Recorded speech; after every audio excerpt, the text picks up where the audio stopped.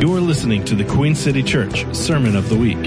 For more information on this message and other resources, visit queencity.church. Okay, I'm calling this morning Jacob's Restoration, or Jacob Becomes Israel.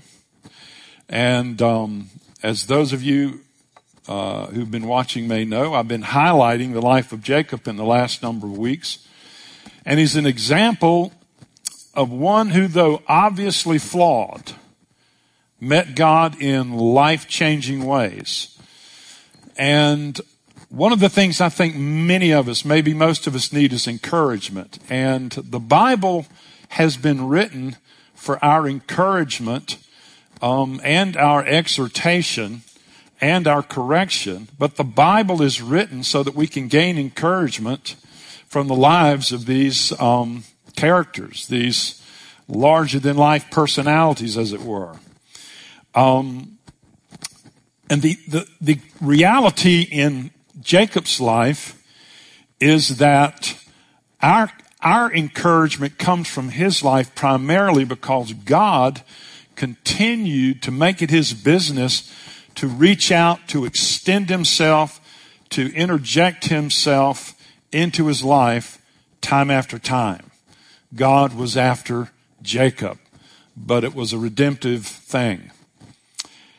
And I call Jacob's story this. It's the story of the prototypical, quote, everyman, unquote, or the ordinary man, or the common man, or the typical human being. And in this regard, I'm not talking male or female, but I'm rather talking about how we find the everyone depicted in Jacob's life. Think about this. He was fraught with personal problems. He had very obvious inadequacies, deceitful behavior, relational issues, deeply flawed children. Gosh, just read there in the book of Genesis. Acquainted with disaster, heartache, and sorrow, subject at times to depression, maybe even despair, and longing for better times. And so that's who you find when you look at the life of Jacob. But here's the truth. The grace that Jacob experienced, everyone can experience. Once again, that's the reason the Bible records his life in such vivid and specific detail. It's for our encouragement. When you see a person like Jacob, and then you see in episode after episode, and this is the fourth one we're looking at, God extends himself to rescue, redeem, and transform this man from Jacob to Israel. These things are written for our admonition, the Bible says, upon whom the ends of the world have come. But here's the idea. God is the God of not just Abraham, not just the God of Isaac. He's also the God of Jacob. And it's amazing that he doesn't announce himself, and this is the term Jesus actually used in the Gospels about God being the God of Abraham, the God of Isaac, and the God of Jacob, not Israel. And we're going to see that Israel is like the faith Jacob. Jacob is like a man stuck in his own difficulties and not really making much progress. But God is the God of Jacob. We should never forget that. God's the God of the everyman. Well, in part one, the main part was that although Jacob felt all these things are against me, just the opposite was true.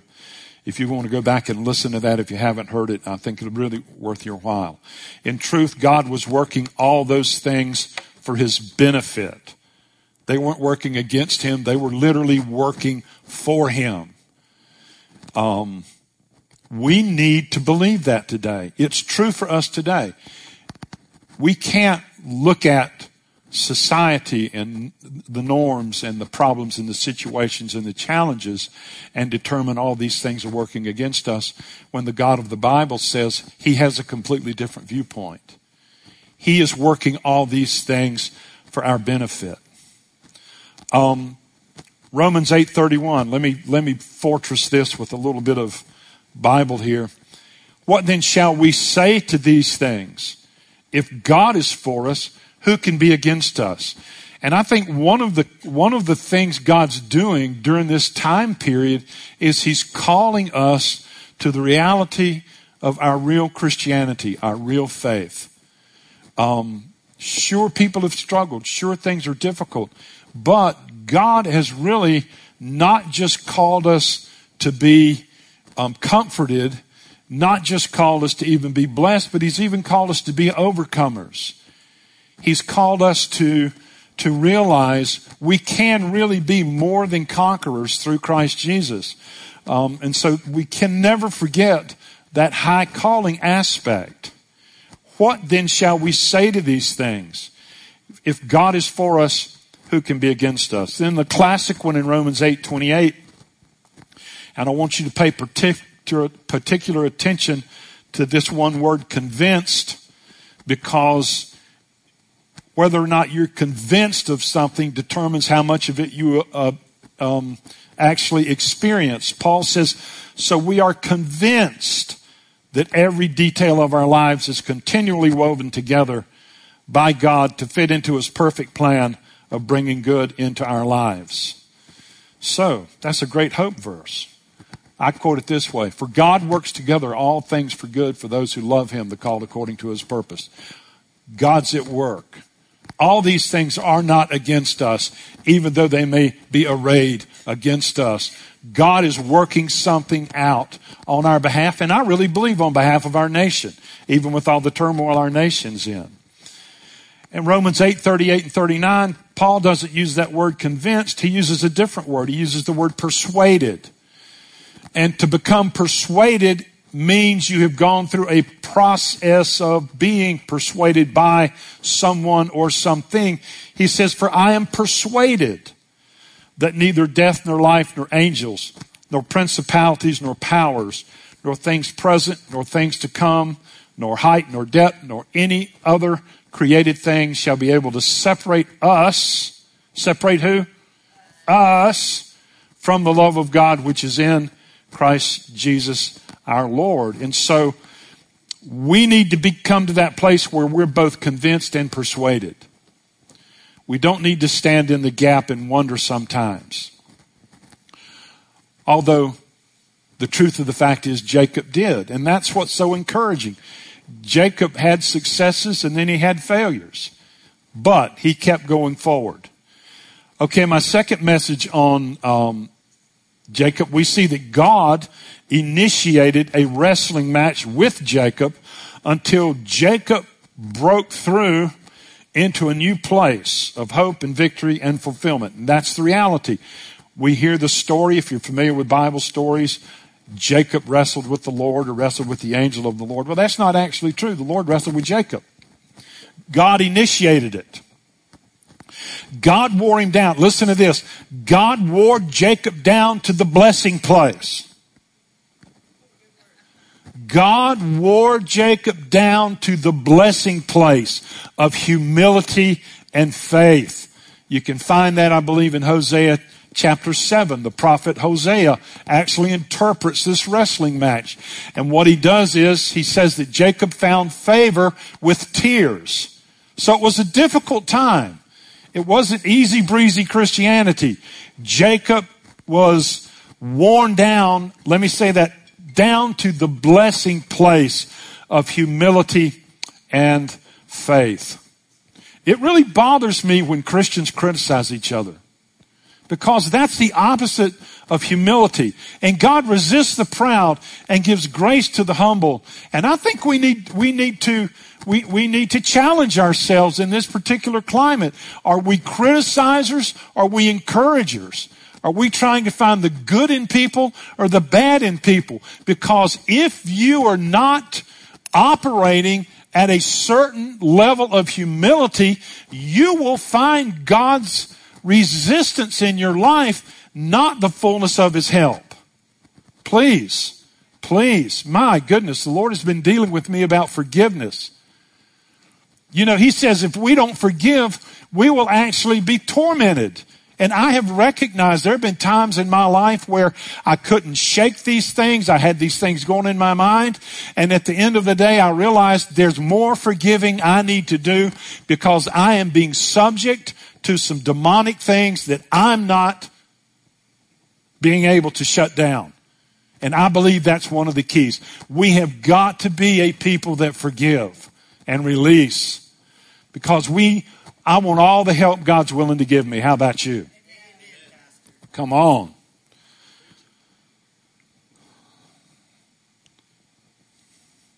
So God initiated that wrestling match, and it was another opportunity to bring Jacob to transformation, to his character being improved, to the blessing in his life. And that's that place during that wrestling where God gave him that new name, Israel, Prince with God, and a new vision of who he could become. And I think the vision God gives us for our lives are our truest self. Some of the ways we've lived under the dignity of being a child of God, under the sort of regal position we should have as children of the King of Kings, is because we have not really seen who we are. We have settled for our experiences in life, the way people have looked at us in life, and the way we have just lived at the lowest level instead of seeing there's much more about who we are in God than we've recognized. So that's some conclusions from part 2. Then part 3, and oh man, I really love this because this speaks so much to me. Part 3 I called God is in this place and I knew it not. Well, Jacob's life parallels our lives in several ways, especially right now. As God changed Jacob's life and there were multiple situations. Let me ask this question. How many of you have gone through multiple situations of transformation? You've gone through several times where I know this is what happens in my life. I will go through these awesome times. My behavior will be at a very high level. And then I hit the wall. And it seems like everything falls apart. And I don't know, everything dries up. And it takes me a while to understand, oh, I've been here before. God's after something I haven't completely given him yet. And I call it, I'll do business with the Lord, meaning I'll begin to understand what is he after now in my life. And then I'll have another breakthrough. But it's like the refining of wine. I don't know, it says about Moab's is settled on his lees because he refused to be poured from vessel to vessel. And this idea of how wine is purified is the sediment has settled to the bottom, so they pour the purest part of it off, and when they do, that sediment is stirred up again, and then they wait for it to settle, then they pour it on. Well, each of those pourings stirs up that sediment, those things in us we thought we were better than, but lo and behold, guess what? I have a ways to go. So I hope that will encourage you. God of Abraham, God of Isaac, and God of Jacob. So, in part 3, God is in this place and I knew it not. God found Jacob again in an isolated and fearful state. In fact, loneliness and anxiety may have been the factors that motivated Jacob to find the Lord afresh. I think that can happen. God can use that. In this message, we discovered that in an earlier part of Jacob's life, he had a God encounter at a place called Bethel as he fled in fear from his brother Esau after stealing the blessing and the birthright. Jacob's conclusion after his encounter with the Lord at Bethel was this: God is in this place, and I knew it not. I tell myself that every day. When I'm going to bed at night and I want to draw near to the Lord, you know what I say? I say, God is in this place, though I knew it not. And if you study that aspect of Jacob's life, all of this happened at a place where the sun set. And there's so much to what went on in this particular story. Ladies and gentlemen, the sun sets everywhere. Everywhere the sun sets, if you awaken to the reality, God is in this place whether you knew it or not. And I like that idea that God could be somewhere and I not recognize him. But God is everywhere, and it's my job to recognize him. God is in this place. Now we're going to look at part 4. Jacob becomes Israel. Give you a little background here. Jacob sent his sons a second time to Egypt to purchase food. The first time they returned with food, but without their brother Simeon. How many of you remember that part of the story? The brothers explained to their father Jacob that the overseer of the storehouse, who was Joseph, although his brothers didn't know it, accused them of being spies and told them the only way they could come back for more food is if they brought their brother Benjamin back to prove that they were who they say they were. Of course, in Joseph's mind, he longed to see his brother because Joseph and Benjamin were the only 2 sons of Rachel, which happened to be Jacob's favorite wife. And saying the word favorite wife is weird, but nevertheless, moving right along. But they were natural brothers. 12 sons in the family by a number of different... Anyway, moving around, I just can't get into all that. But it's terribly interesting, isn't it? And we think God can't move among us, right? Come on. So, they come back with food without Simeon, and now they say, Dad, we got to take Benjamin back if we're going to get any food, and we got to get Simeon back. So here's what Jacob says. You have bereaved me. Joseph is no more. Jacob still believed Joseph was dead. Simeon is no more. He was now in Egypt. And you want to take Benjamin. All these things, he said, are against me.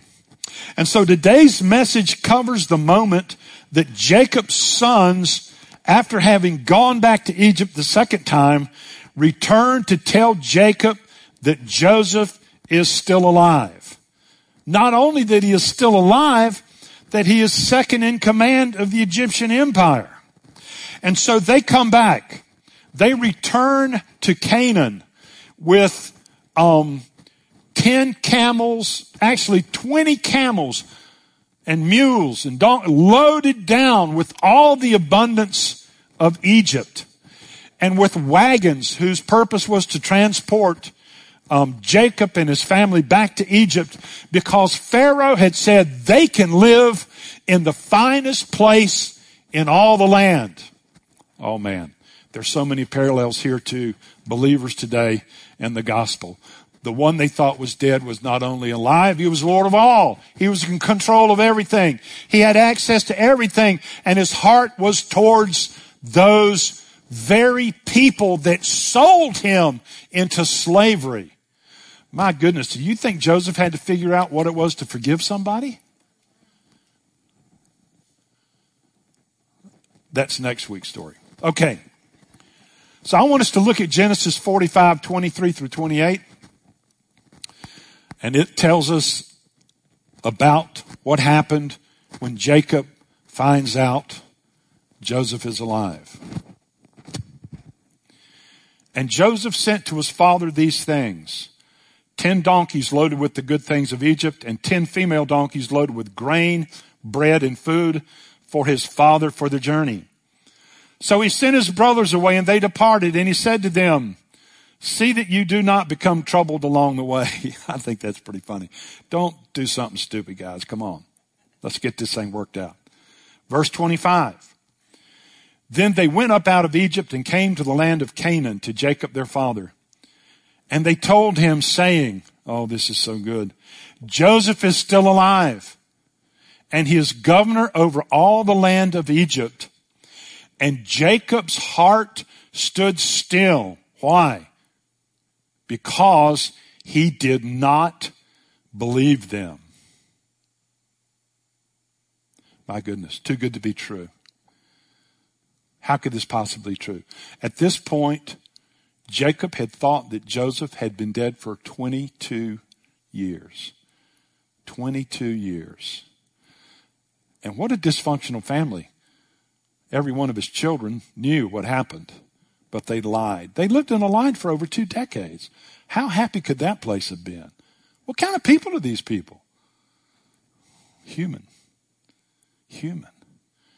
They told him, Dad, Joseph is still alive. He's governor over all the land of Egypt. And Jacob's heart stood still because he did not believe them. So let me just ask a simple question. Whose heart stood still? Jacob's. Verse 27. But when they told him all the words which Joseph had said to them, and when he saw the wagons which Joseph had sent to carry him, the spirit of who? Jacob, their father, revived. But watch verse 28. Then Israel said, it's enough. Joseph, my son, is still alive. I will go and see him before I die. Now here's the picture. Jacob, in a moment in time, because of what he believed, went from being Jacob to Israel. That can happen in a moment in time. The strength and the power of real belief. The convinced, the persuaded place you can be in your heart when it comes to the gospel and the Lord. Now, here's the thing. Joseph foreshadows Jesus. We really need to see this. The Old Testament contains various types of Christ. These are people who reflected what the Messiah would be like. I got this little blurb off the internet because I felt like it said it so clearly.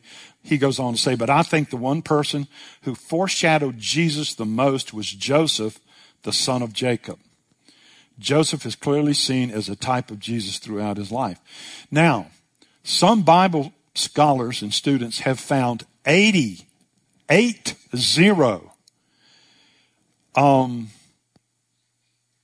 parallels between the life of Joseph and the life of Jesus. And so this morning when we're reading about this ancient tale about the family of Jacob and how he became Israel, the reality of this is the realities that Joseph represented to him, Jesus represents to us. And we need to see this. The parallels are amazing. Both were firstborn, Joseph and Jesus. Both were shepherds. Both are the most loved of their fathers. Both Joseph and Jesus' brothers were jealous and didn't believe him. Joseph was sent by his father to his brothers. Jesus sent by his father to Israel.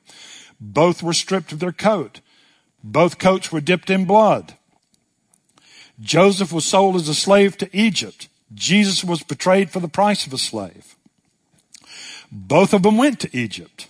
Both were falsely accused. Both spent time with two condemned men, one of which would be pardoned and given life. Isn't that remarkable? Think about that. The king of Egypt appointed Joseph to be the sole source of life for everyone there. God appointed Jesus to be our sole source of eternal life. Joseph was 30 years old when he started working for Pharaoh. Jesus was about 30 years old when he began his ministry. Joseph's brothers didn't recognize him. The Bible says Jesus came unto his own, and his own received him not. They didn't recognize him. Both offer forgiveness to those who sought to destroy him. Both of them are saviors. So, do you see the parallels? The great reversal. Jacob to Joseph. Here's something we need to recognize in verse 26 in the passage we read. Jacob's heart stood still because he did not believe them. Could something be so wonderfully true? So much truer beyond your imagination that it would make you faint? Could there be something that would make your heart stop? Because it suddenly contradicts deeply held ideas and beliefs. And suddenly you've been proven to you beyond the shadow of a doubt. No, this is the truth, not what you think. I think a lot of people have lost heart today. And I think unbelief can deaden your heart. It can affect your emotions. It can destroy your hope. In Jacob's situation, though, it was as though his heart stood still because what he was hearing from his sons about Joseph being alive was too good to be true. You know, there are two kinds of unbelief. There's unbelief when people choose not to believe something. Then there's the kind of unbelief where you find out God is so real. I have been in meetings where God has done things so real that it threw people into unbelief and they accused others of doing shenanigans. That doesn't make any sense. But there is a place where God can be so real, it almost causes us to doubt him. Suddenly he knows your name. Suddenly he knows your address. He's given it to some total stranger. Well, it couldn't have been a total stranger. He got that on the internet. No. What if God could do that? I have seen God be that real. I've seen God heal people that seemingly could not be healed. I've seen that. I have seen this. I have prayed for a man's rash that he'd had for weeks, and he and I watched together the rash disappear and the skin on his ankle go to absolutely brand new skin. And I thought, and I was part of it, how could that happen? But I saw it with my own eyes. Moving right along. Verse 27. But when his sons told him all the words which Joseph had said to them, and when he saw the wagons which Joseph had sent to carry him, the spirit of Jacob their father revived. That word revive and that term revival, we've heard it off and on down through the decades in my entire life. There have been periods of revival. I'm going to say this. There's going to be another awakening. There is going to be another awakening. There's going to be a great awakening. There's going to be a shaking. We're in the middle of it. But the kind of reviving God is after is the transformation of character. Where Jacob becomes Israel. But that's the first place in the entire Bible that word revive shows up. Jacob began to believe the words of Joseph. Who was Joseph a type of this morning? Jesus. Why don't we put it this way? We began to believe the words of Jesus, and our hearts were revived. The one that we thought practically was dead. What do you mean? Well, a lot of believers live like Jesus is not alive. They live like he hasn't been raised from the dead. Effectively, they're not living any differently than the people around them. They're reflecting more of the culture than they are the reality they could have living in them. And I'm challenging myself, but I want to challenge all of us. Are we going to reflect the reality of the kingdom of God and the person of Jesus? Or are we just simply going to reflect the culture that we live in?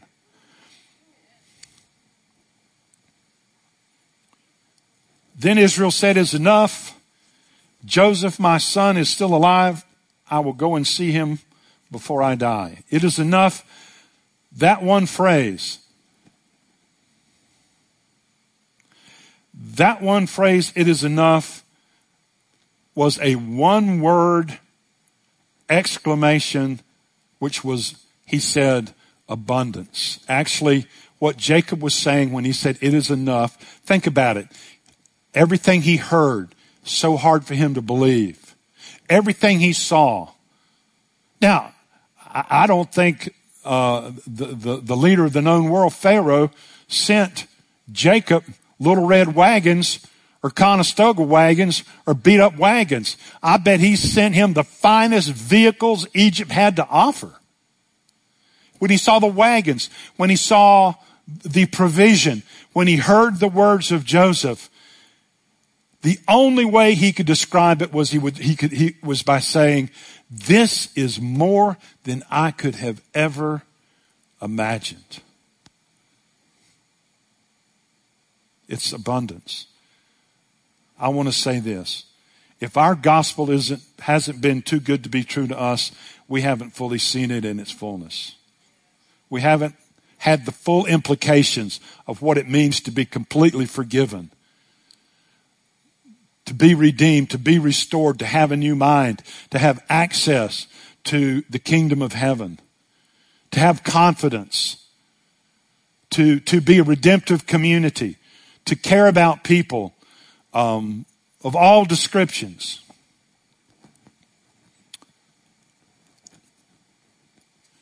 You know what I think some of us need to do? And this is offensive, but I'm going to try to not make it offensive. It may not be offensive. I'm trying not. We need to snap out of it. we just snap out of it. Come on. I can remember one of my kids when they were little and they weren't listening to me. I would have to hold them by the face. I don't mean harmfully. I would have to hold their face. And I can remember looking into one of my son's eyes, and he was looking at my face, but his eyes were still looking up there. And I said, no, look in my face. Look at me. You're good. You're okay. It's all right. Oh, man. I know that the apostles had a snap out of it moment. How many of you believe they had a few snap out of it moments with Jesus? Do you think Jesus would say that? Sure he would. John 6:16 through 21. Now when evening came, his disciples went down to the sea, got into the boat, went over the sea towards Capernaum, and it was dark, and Jesus had not come to them. Then the sea arose because a great wind was blowing. So when they had rowed about 3 or 4 miles, they saw Jesus walking on the sea and drawing near the post, and they were afraid. But Jesus said to them, snap out of it. He said, it's me. Don't be afraid. Lord, give us that spirit of being able to snap out of it. Man, to just sort of even just shake ourselves. See things accurately. But the Bible says this after he said, it is I. Do not be afraid. Then they willingly received him into the boat, and immediately the boat was at the land where they were going. There was a supernatural movement from where they were to where they needed to be the minute they recognized Jesus in their storm.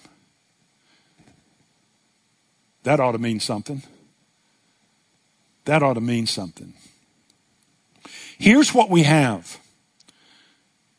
We have a choice this morning to believe again. Are you willing to believe something more than you have believed?